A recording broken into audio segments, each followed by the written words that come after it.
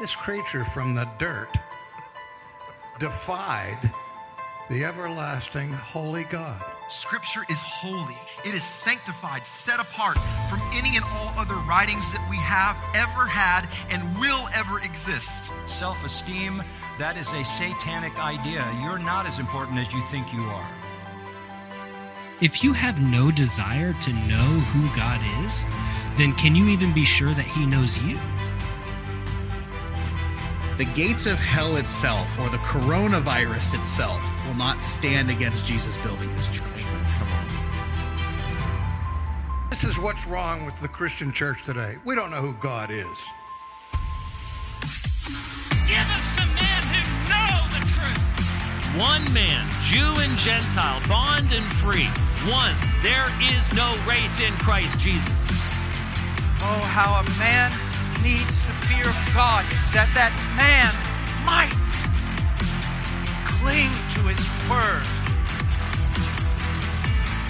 Give us some preachers who aren't tripping over their skirt to get into the pulpit.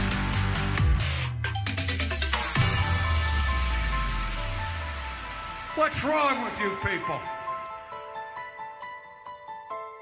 This is Matter of Theology, the place where theology matters because everything is a matter of theology. I'm Drew, your host, and I'm here with my co-host, Chris.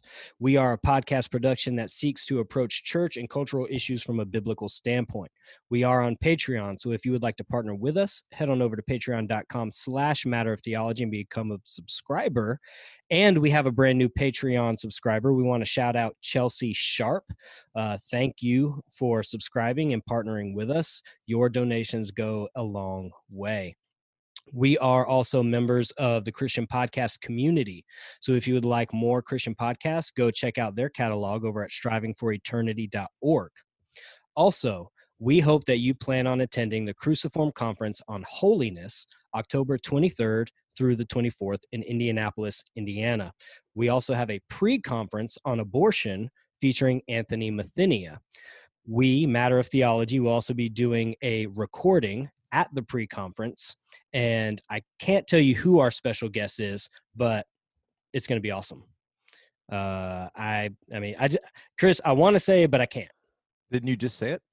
No, I said, he was going to be speaking at the pre-conference. Oh, okay. Not going to be our guest, man. Don't ruin stuff. Sorry, man. Sorry. But speakers at the conference include Justin Peters, Anthony Mathenia, Gabe Hughes, and Jeffrey Johnson. And that's only a few. There's going to be many more. Tickets are available at cruciformministries.org. But on today's episode, we are going to be talking about pastoring through the pandemic and riots.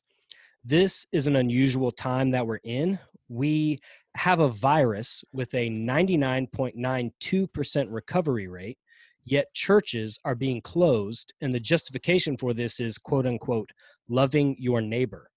While at the same time, protests and riots are allowed to take place, and mind you, without social distancing. But in all this mess of twisting scripture and governmental overreach, how should the pastor respond?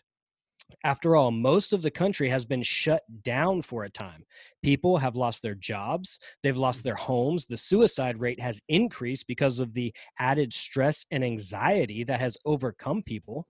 So to talk about pastoring through the pandemic and the riots, caring for the body of Christ in this time, we brought on special guest, Dr. Tom Buck, the pastor of First Baptist Church, Lindale, Texas, to talk us through some of these things. So Pastor Buck, thank you for joining us. Welcome to Matter of Theology. And how are you doing, man? Doing great. Good to be with you guys. I appreciate you asking me to come on.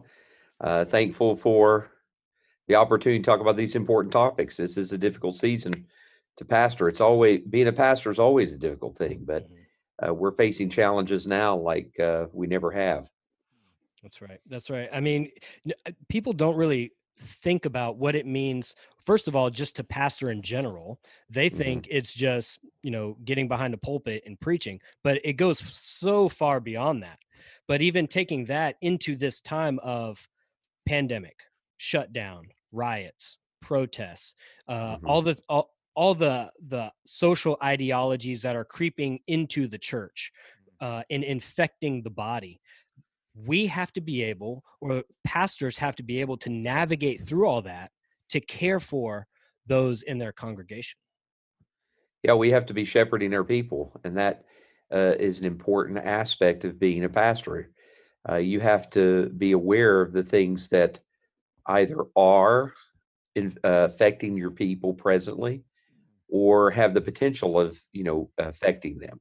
Right. And that's a heavy load that you carry, to know that you have a large group of people that you're going to answer to God for, and how you shepherd them. Right. Yeah. Yeah. And Pastor Buck, that reminds me of James. And I was reading through 1 Timothy earlier today, and 1 Timothy 3:1, it is a trustworthy statement. If any man aspires to the office of overseer, it is a fine work he desires to do, but a work he will be held responsible for nonetheless. And and this is something that you and I have interacted on Twitter a good bit, and through just kind of different things that we have seen as this year progresses, with different networks and the challenges that we have faced. And so, if you don't mind, I mean, how have you guys approached the whole meeting and gathering together throughout the pandemic that we're experiencing now? Well, I mean, we're somewhat blessed being in Texas, because our governor has been very gracious with us. Yes, sir. And so even early on, he's made it clear that he can't overstep his bounds, that he doesn't have the constitutional right to interfere with the free exercise of religion. He's right. That's right. And so we're thankful for that. Now, early on, we did not meet for a period of time, and I tried to approach this not from a Romans 13 aspect. I think that's one of the mistakes that's being made in how this is being talked about, because the government does not have the right to prohibit the free or to interfere with the free exercise of religion. That's just straightforward and clear. No governor has power higher than the Constitution of the United States. Amen. Yeah.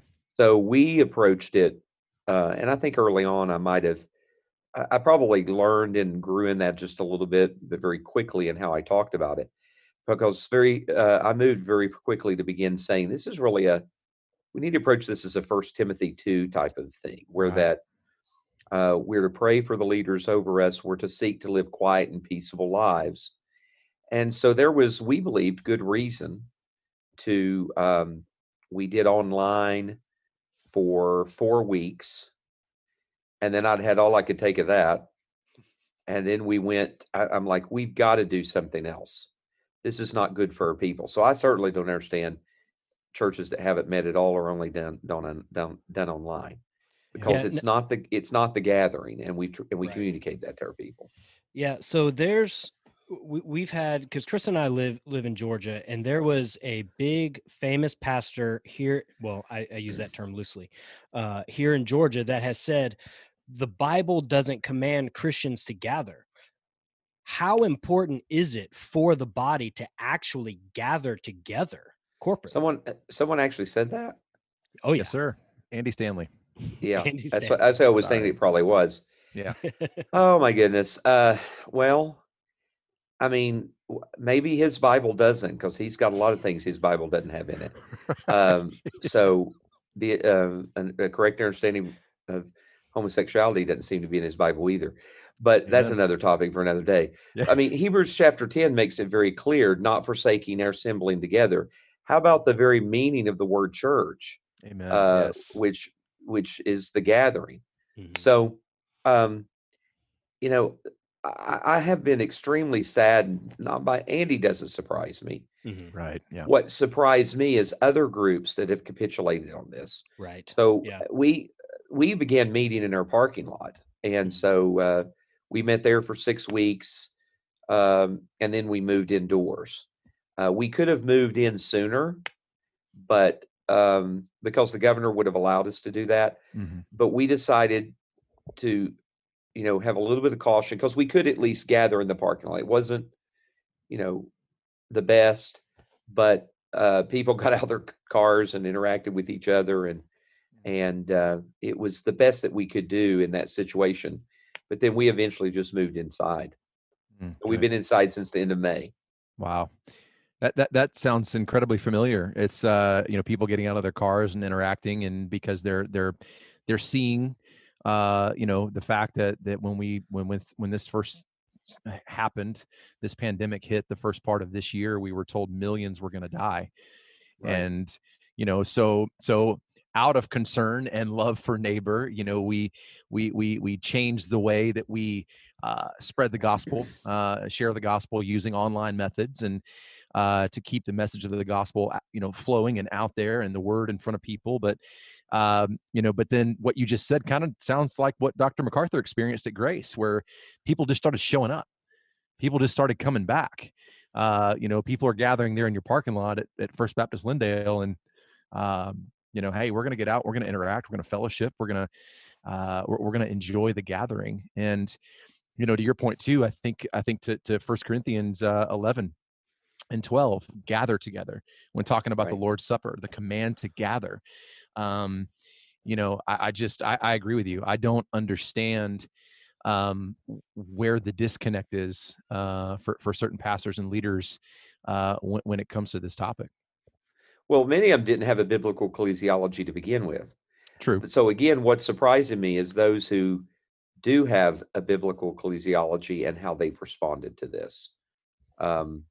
Again, as you've alluded to, the threat of which they described at the beginning has nowhere even close come to fruition. Praise God that it hasn't. Amen. Yes, sir.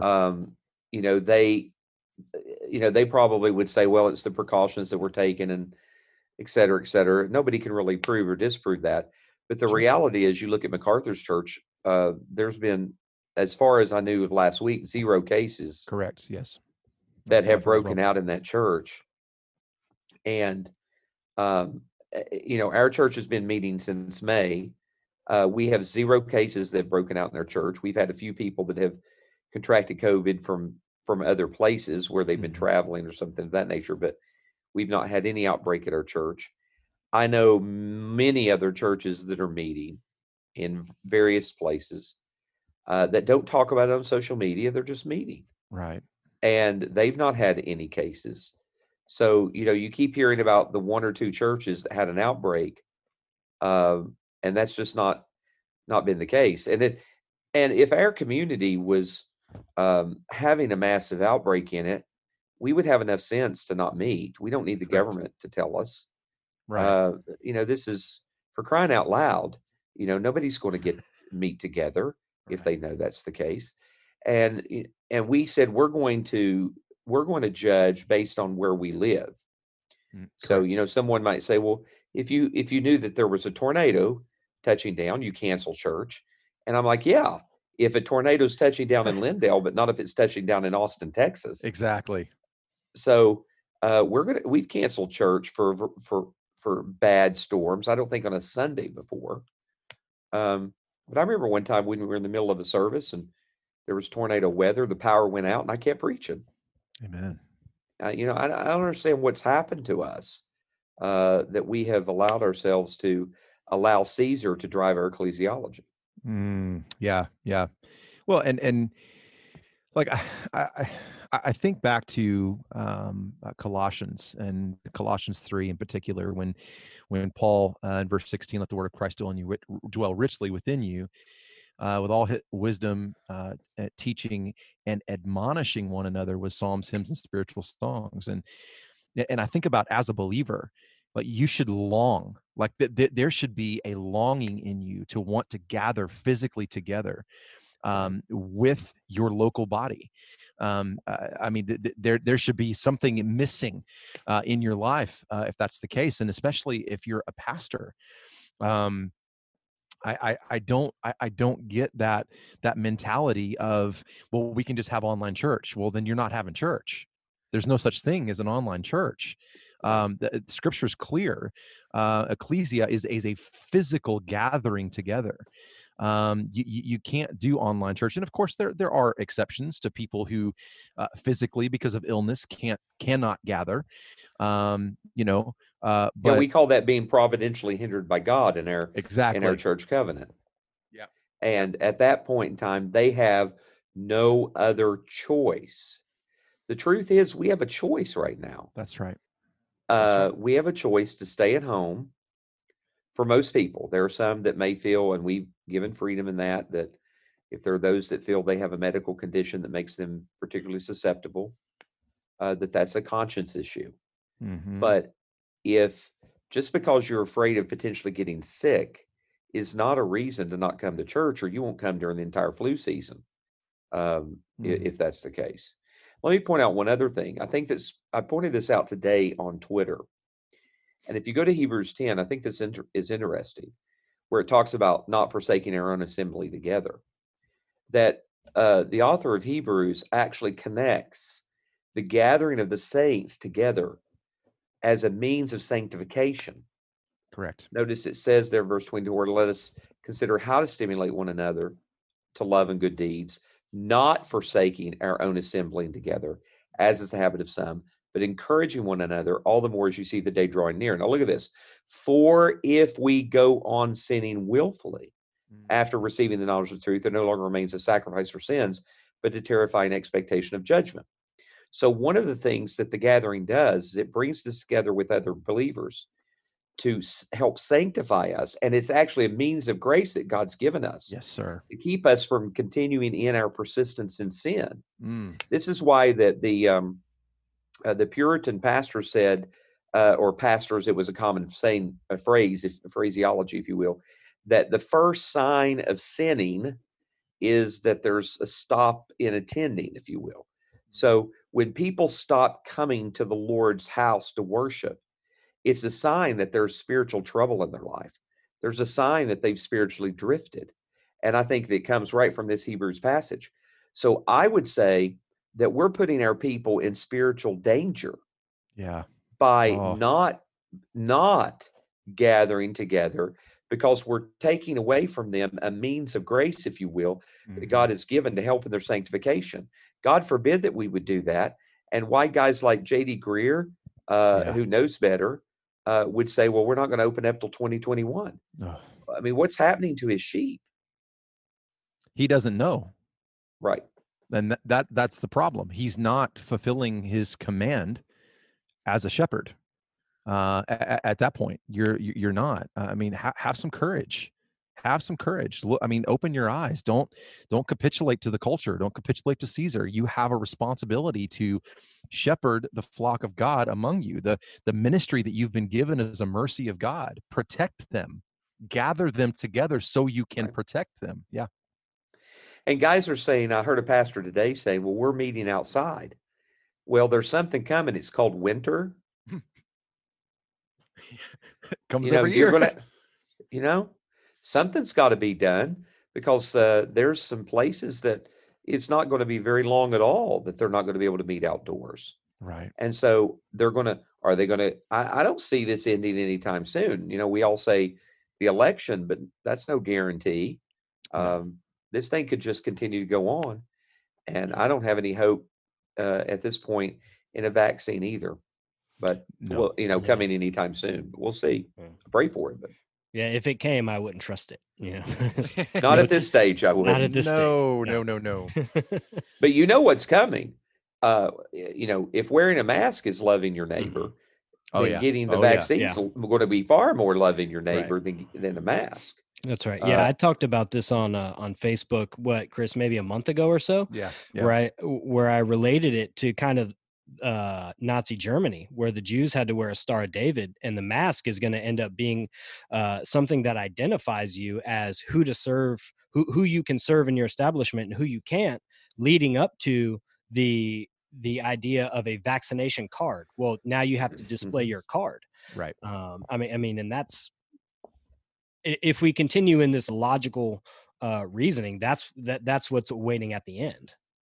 Yeah, if the death rate was as high as they said it would be, maybe I could understand that. I still wouldn't like it. Probably wouldn't agree with it, but at least it would be somewhat understandable. Mhm. So I think we've come to the point where that we now know that governments are not acting in good faith. Mhm. Absolutely. Whatever they're doing, it's not good faith. Mhm. They might be just stupid. They can't do the math. That could be true. Or it could be power or whatever, but it really doesn't matter what their motivation is. Correct. Correct. What matters is that we're big boys.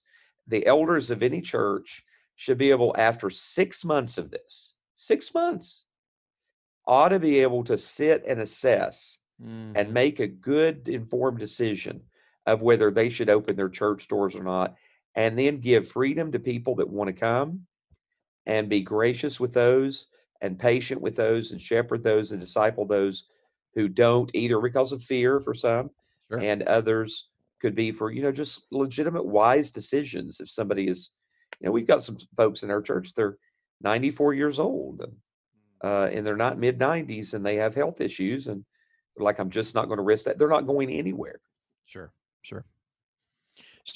Yeah, and I know we kind of offline we were joking about this is not the time for vacations and sabbaticals. I mean, it's interesting to me also, just with everything that's going on right now, to hear stories of pastors and shepherds taking 2 and 3 vacations and then a 3-week sabbatical right now, in the midst of this, after not gathering for months on end, and also, just being honest, I mean, the place that I heard this from was a church that took the PPP loan, and it just makes me go, what are you doing?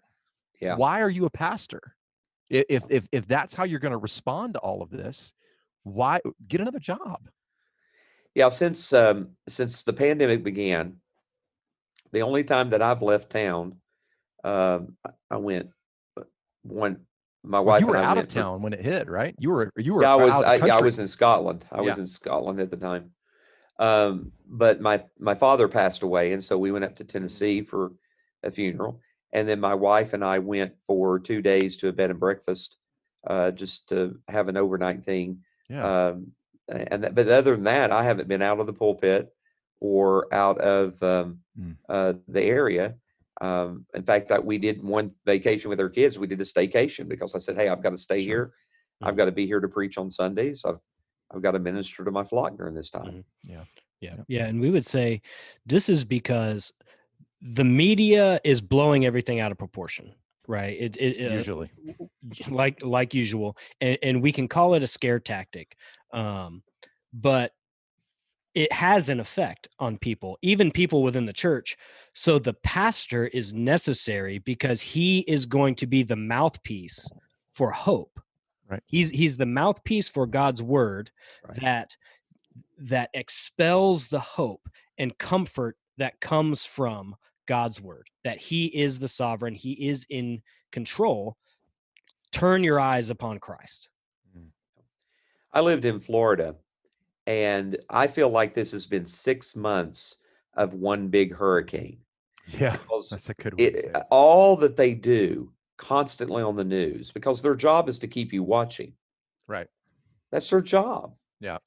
They're selling you something, and by selling you something, that's how they get their, make their money, by you watching. Right. That's right. And so when a hurricane's coming, it's all they talk about as it's coming. It's all they talk about, what's going on, then the aftermath, even if it's ends up being next to nothing.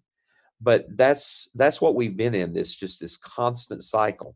You say one other thing about this regarding what we think about how the church has been leading in this. And I brought this point out as well, that for the last, 40 years, whatever, when we think about, I don't know how long Piper's been doing the mission, what I'm talking about, been doing the missions conferences, telling the young people that, hey, you need to be willing to risk your lives to go anywhere around the world to share the gospel. Mm-hmm. Now we're telling them, don't risk your life to get to come to church. I mean, I think we've done ourselves a great injustice, because I was listening to a message the other day by David Platt, and he was talking about, we need to be willing to risk anything, willing to risk everything.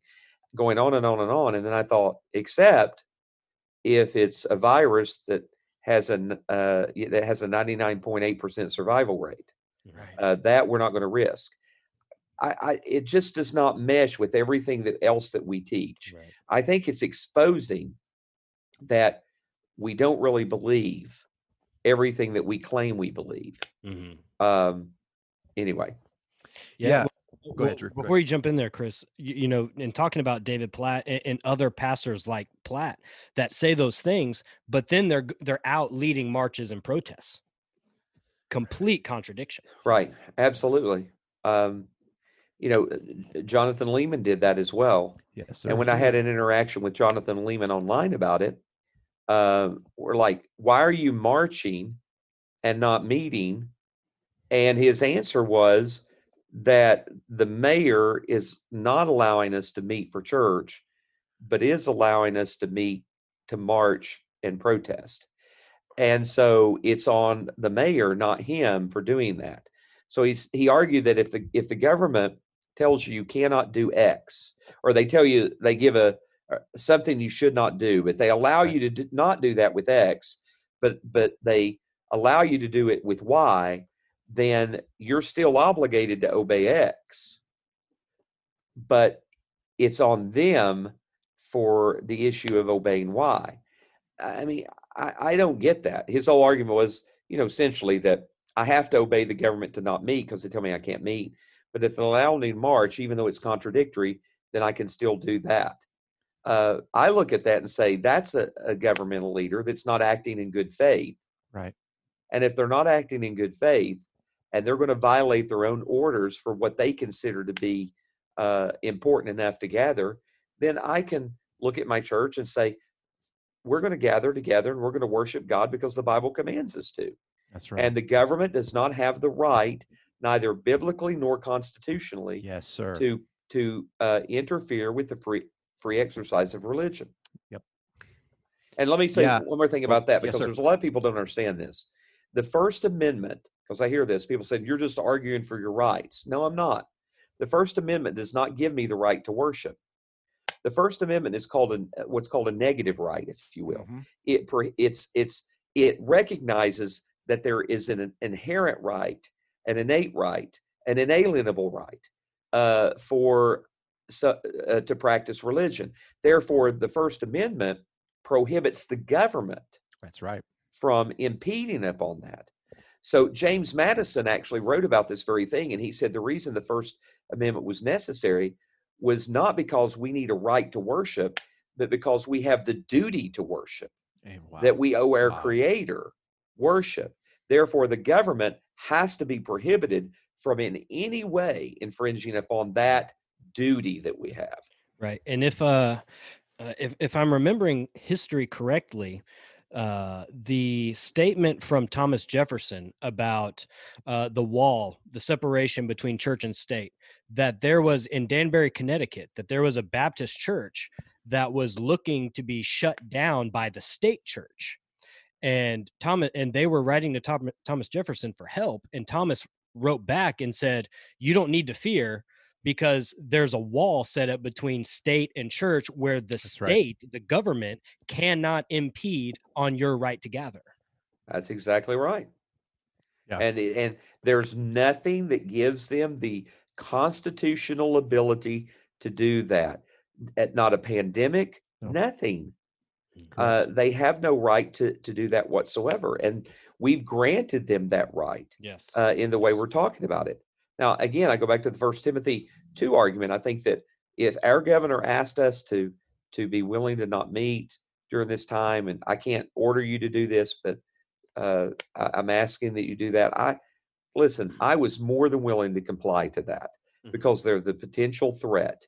And God forbid, had we got together and met, and a whole bunch of our people would have become infected with that. And that's why I'm saying sensible people are going to make that decision. Right.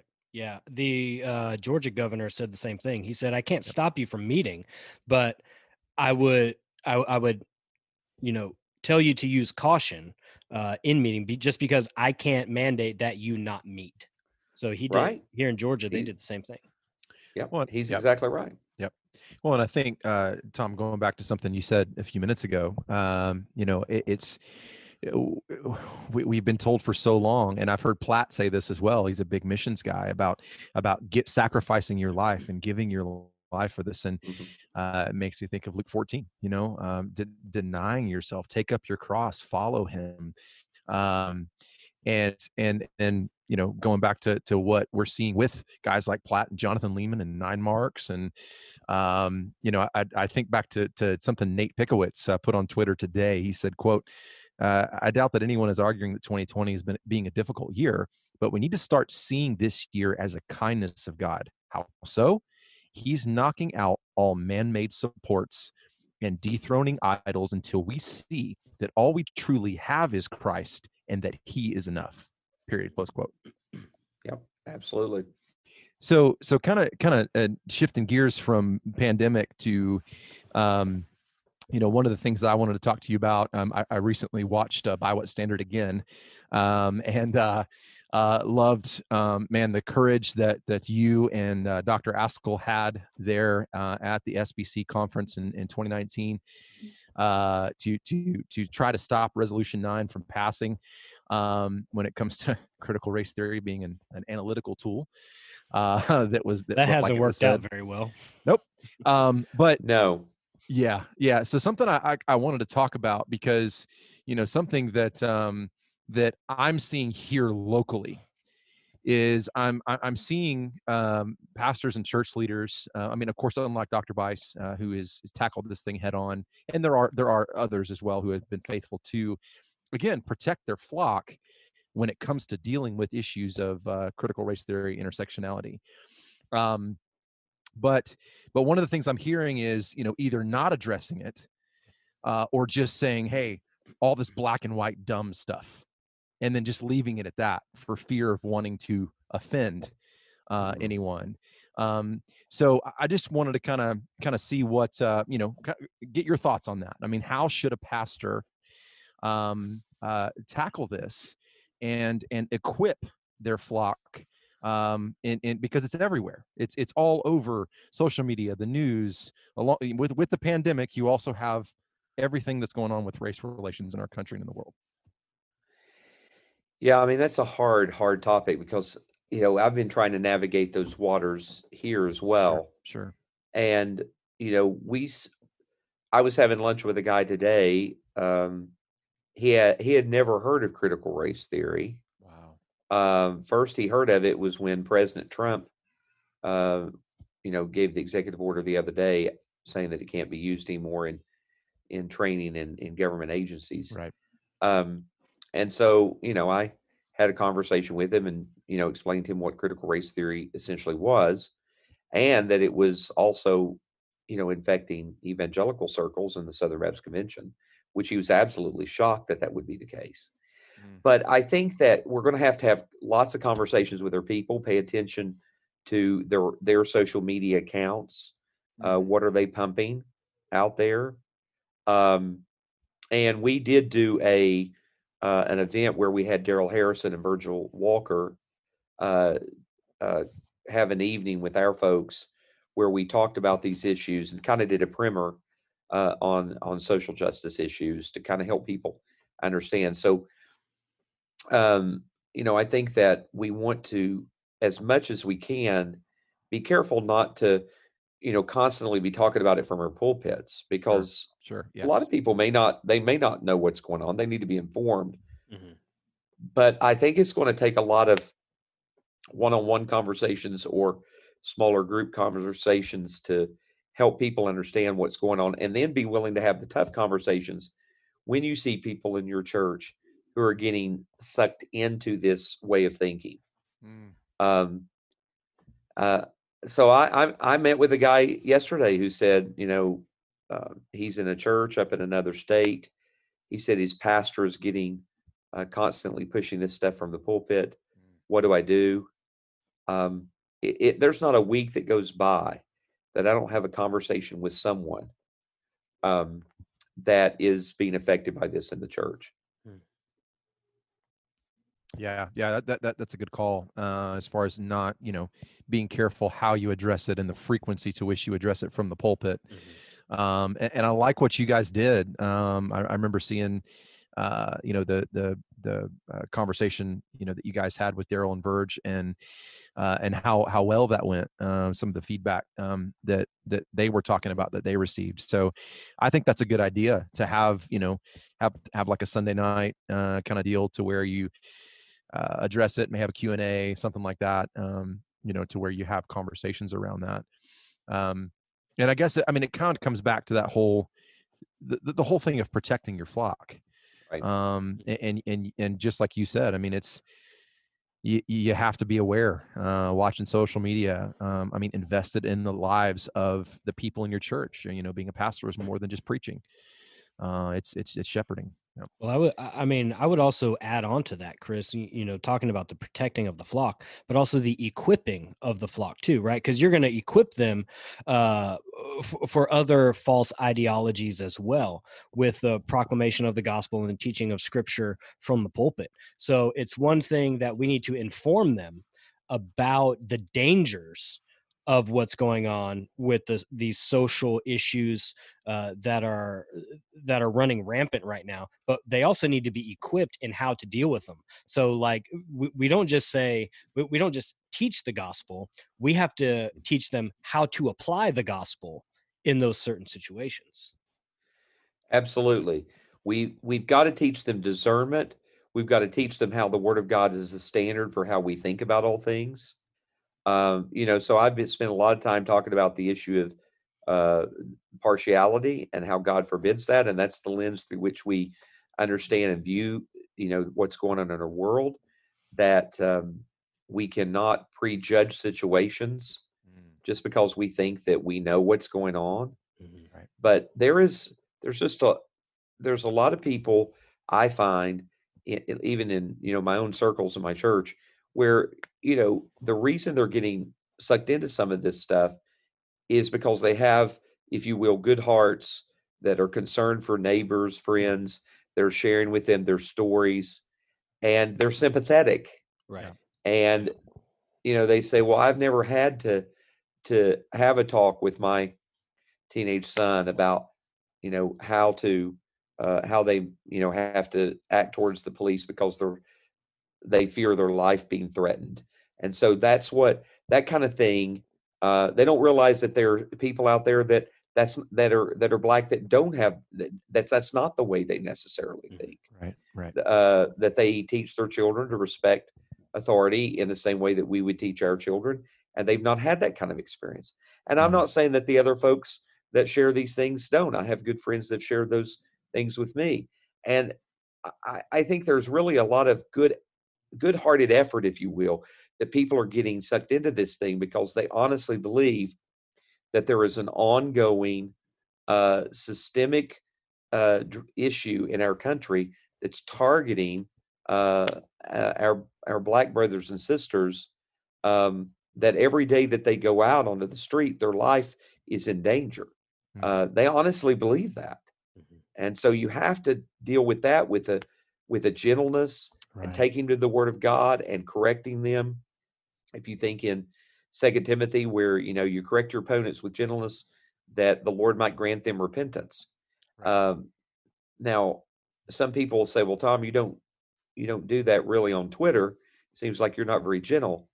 But there's a difference between dealing with someone who's being blinded by these things, and people that are propagating and pushing this stuff that know better, or at least should know better. Yep. And so I have little tolerance and little patience for people in our convention, Southern Baptist Convention I'm in, of pushing, especially from the higher ranks of academia in the SBC, pushing this kind of stuff. Amen. Amen. Yeah. Drew, sorry, go ahead. Oh, no, I was going to ask you what else you got. Well, no, Tom, what's if you had to give encouragement to the to the concerned believer around any of these issues, as far as pastorally? What would be an encouragement from Scripture where you would how would you shepherd someone with that? And someone who may be concerned, whether it be the pandemic or protest riots, so on and so forth. Yeah, I think, Colossians 2:8 says, "See to it that no one takes you captive through philosophy and empty deception, according to the tradition of men, according to the elementary principles of word, rather than according to Christ." And so we look at the world today, and there's so much that's going on, even among evangelicalism, where it's, again, back to what Founders says, by what standard? What is the standard that we're using to assess and judge all of these things, make assessments? The Word of God has got to be doing that. So we can't allow critical race theory to come in. It'll take you captive. Yeah. It will imprison you. It's not a useful tool, as the SBC said. All we need is God's Word. Amen. But they're being bombarded by people, and this is where the hard part is. There are people that I told my church to trust that now they can't trust. This is hard. Yeah. This is hard for pastors, because I'll have some of my church members who will say, "Tom, is there anybody we can trust anymore?" And that is very sad for me, because I want to be able to lock arms with guys that I believe that we can trust and move forward. I don't want to be fighting battles all the time. Right. That's not where I want to be. That's not where my heart is. But we're in the middle of something right now where the evangelical world is being taken captive. We've got to get back to where we believe the Word of God is sufficient. Amen. So I was listening to he was an SBC pastor, but he withdrew from the SBC because he said it was racist. This is a couple of months ago that he did that. And I was listening to an interview about him talking about coming out, leaving the SBC. And he argued that we cannot understand the Bible as well and completely without the sciences. And so he said, the Bible would make little sense if it weren't for archaeology. Now that's this is so ridiculous, because what you have to say is that for how many centuries were people unable to understand the Bible because you didn't have archaeology? And other sciences. So his argument was so he could then say, so why wouldn't we also understand or embrace that we could better understand the Bible with the use of social sciences? So critical race theory will help us he said you can better understand the Bible often with books outside the Bible, right? Well, this is not what we have always understood as Christians. We understand that Scripture interprets Scripture. That's right. We understand that, my son called me today. He was asking me about creationism. He's in college, and they were going over the views in class, in an Old Testament survey class he was in. So, I took time to explain to him that, he was asking about what about the age of the earth and all of those things? And Dad, are you a 6-day, creation guy? Or are you a gap theory guy? What are you? I said, I'm a Bible believing, take it as it says it, whatever the Scripture says. Then I use the lens of Scripture to understand my world. Right. And as I look to the world, even science itself, I said, my son's name's Dallas. I said, Dallas, we don't take science and use it to understand Scripture. Scripture becomes the foundation by which we understand what's going on in this world, even when it comes in relation to science. Amen. And that's what we're called to do. I'm absolutely flabbergasted that we're at this point with people that call themselves inerrant, to say they believe in the sufficiency of Scripture. But Colossians 2:8 needs to be a verse on every pastor's mind, on every Christian's mind, that Christ has got to be the center of everything. Christ and His Word has got to be the standard by which I judge everything. That's right. And that worldly philosophy will take you captive, which means that it's going to, it's going to, just like someone who would capture you, it's going to sneak up on you. It's going to take you in. It's going to hold you prisoner, and it's going to keep you from what you really need to be able to face this world and interpret your world and live in it, which is Christ himself. So that's one of the things I really would push, that we've got to get rid of all of this philosophy, all this empty deception, all of this tradition of men, and believe that Scripture alone is all that we need. Amen. Amen, brother. Amen. Yeah, in fact, I would say the modern day Pharisees, they say it's us.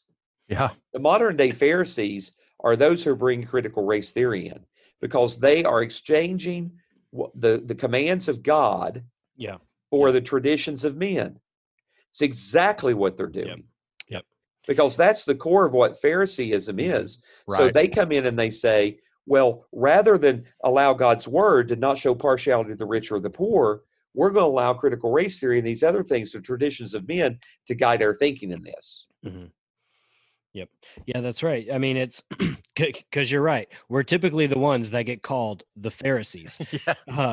But what did the Pharisees do? They were constantly pulling people's gaze away from the word of God. And it was Jesus that was constantly pulling it back to the word of God and saying, have you not read? Have you not read? Have you not read? For it is written, for it is written. Constantly going to the scriptures as the foundation.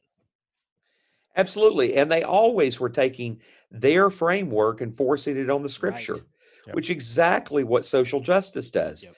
I mean, when you have Eric Mason preach a sermon from Exodus, and what he can get out of that is that the 10 plagues are a form of protest. Oh my gosh. And that what they received as they left was reparations. That is classic framework being forced upon the text. That's exactly what the Pharisees did. Yep. They took their own traditions, what they wanted to force upon people, and they found a way to take it and plant it upon the word of God and twist the meaning of the word of God to fit their own traditions. Yeah, and when we hear things like that, especially on the topic of reparations, the focus is not God's grace through sending his son, Christ, to pay for our sins and our reconciliation with God. The focus is, what can I get out of people? Right. Absolutely right. Now, they would turn around and say it's what you owe. And so they go to, Zacchaeus and force it upon that as well. But, what happened with Zacchaeus is he repaid the people he personally owed. Right. Correct. He didn't say, I'm going to, and my children and my grandchildren are going to be paying this back to these folks. He didn't say, I'm going to repay everything I took, and I'm also going to find out what my daddy and my granddaddy took, and I'm going to repay that. We always see it's personal sin that's being dealt with there. Right. Amen, brother. Amen. Well, Drew, you got any closing thoughts?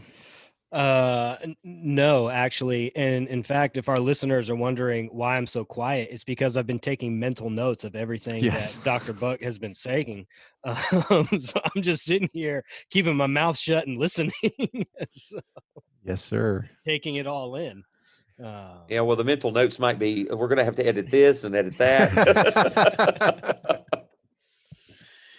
Well, and can I just say, Dr. Buck, thank you, number one, for your time. I know you have a lot going on right now, and for those of our listeners who do desire to be overseers, expositors, something you need to check out is the G3 expository workshops.